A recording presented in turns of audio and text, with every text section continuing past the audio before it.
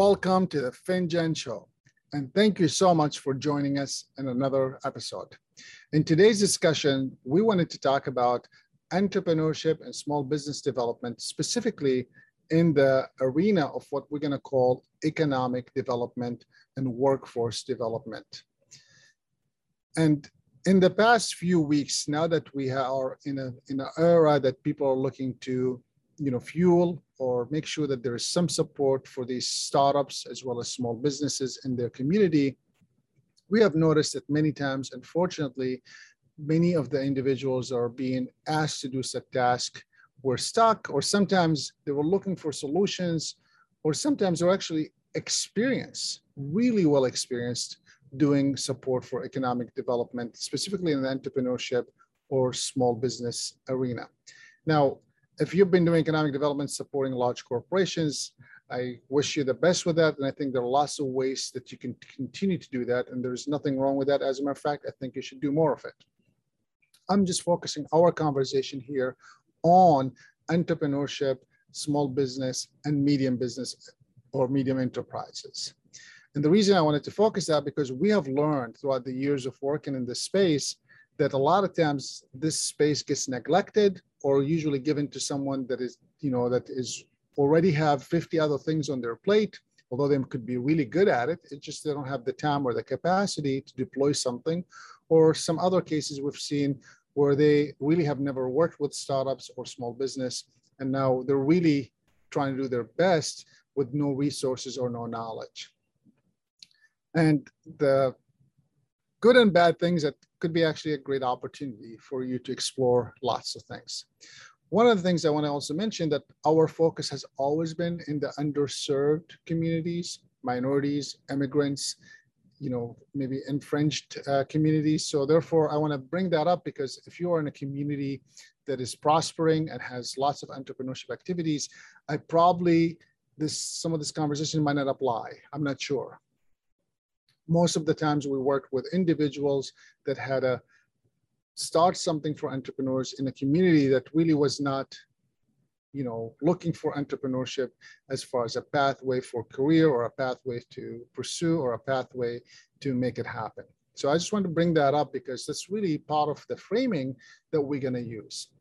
So what we learned is that a lot of times when you're trying to do this, first of all, there's a confusion around the type of startups, as well as the type of businesses, the background of the individual as an entrepreneur, and of course the size of the business and how long have they been doing the business.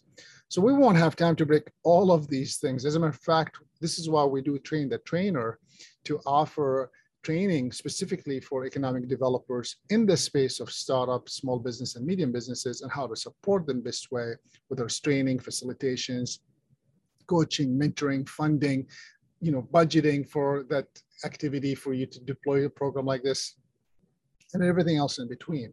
I'm going to just, highlight a couple of things that are important to consider when you are,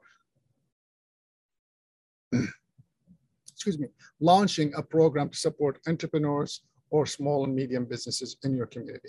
The first thing you want to consider is one, what type of businesses are you willing to support or are you planning to support? Sometimes I only hear we want to support high tech, high growth, meaning that you're looking for a handful of individuals that could maybe start big companies or small companies in the beginning that could maybe end up hiring thousands of people. And although I think it's important and many of the smart zones around the world focus on that, I really feel that there's a whole nother work that needs to be done in the base place entrepreneurship, meaning what about the place itself? You might need a store, you might need a clothing store, a restaurant, a gym, an office, a lawyer, all those kinds of services that's needed in that community. So I wanted you to really consider thinking about these two frames, right? Am I going to support tech? Am I going to support non-tech? Or I'm going to call them base place entrepreneurs? Or sometimes I've heard them called tech-enabled because they all use tech, but not necessarily tech focus. That's the first thing you want to do. The second thing you might want to think about is, are you working with the entrepreneurs that want to be or the entrepreneurs that have to be? And there's a big difference between the wannabes and the have to be's. The wannabes meaning I may be an executive somewhere and I'm planning to start a business on the side, or planning to maybe look into starting a business and one day quitting my job. And then these are individuals that are like, I can't get a job, or I have to start a business, or I don't know how to do anything else but being in business, things of that nature. The reason I want to bring that up because those two mindsets are so different. Those who want to be can sit down and talk to you about strategies and marketing and things of that nature. Those who have to be, they're looking to feed their family that day or that week. So it's a different conversation that needs to happen, as well as different program that needs to be offered for that type of individual. And of course, now you step back up and say, was it technology or non-technology? Is it a base place? Do they want to open a restaurant, or they're trying to invent an app? These are two different conversations based on what is the attitude of the entrepreneur starting. As I said, we could talk about this for the next 10 hours, 10 weeks, and that's what we do. But I wanted to make sure that I give you nuggets of them as we continue to unfold some of the other things we're going to talk about supporting entrepreneurs in the small, medium enterprises, as well as the startup world. Let's take a break. We'll be right back after this short break.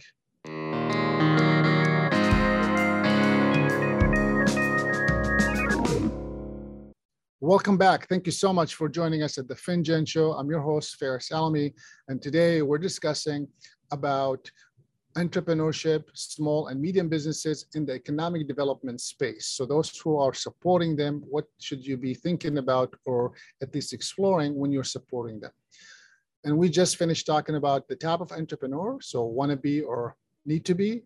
And then we talked about what kind of business, meaning startup in the technology world, or startup in the, I'm going to call it place-based or place-based entrepreneurship, or places that you need to go and visit. So anyway, now you want to think about what kind of program do you offer? Do you offer a training program? Do you offer a mentoring program? Do you offer a coaching program? Do you offer all? Do you offer a cohort style? Do you offer in a way that is just coming as you need it, when you need it? All those things are part of the equation that you're trying to figure out. And what I've seen is sometimes you want to do all of them because you feel that they're all relevant and important. And I believe that you probably can. It just takes some resources, right? Resources such as what? Time, people to manage all these things, or of course, people to be in these things. And then of course, money, because if you're needing to do all this stuff, someone has to manage it or to deal with it. And then therefore, someone has to get paid to do it. You can get volunteers to come speak, but you can't usually get too many volunteers to do all the paperwork that is needed to make it work or not, or to support it in that way. So that's really kind of like the higher levels of things. So first, what kind of entrepreneur, what kind of business, and then what kind of programming you want to offer. You might want to be thinking about funding. What kind of funding, right? So this is where you start now breaking it down to subcategories. Are you looking for microfinance? Are you looking for grants? Are you looking for loans? Are you looking for are you looking for equity, right? Are you looking for convertible notes? Are you looking for a combination of all those things? This is where you start breaking them down, right? Again, we talked about the training. Do you offer it one-on-one? Do you offer it in a cohort style? Do you do it 2 times a year? Do you do it 3 times a year? How often should you do this? Do you offer workshops that are, come and take them as you please? Or do you offer them as, a cohort style that you have to go through it and then we will add things once you're alum? Do you have, I'm going to call it aftercare program, meaning that you graduated from a program and now you're alum and now you want to think about supporting them? All these questions are part of the things that should be probably going through your head. And it's okay to be somewhat thinking about all of them and where should you start.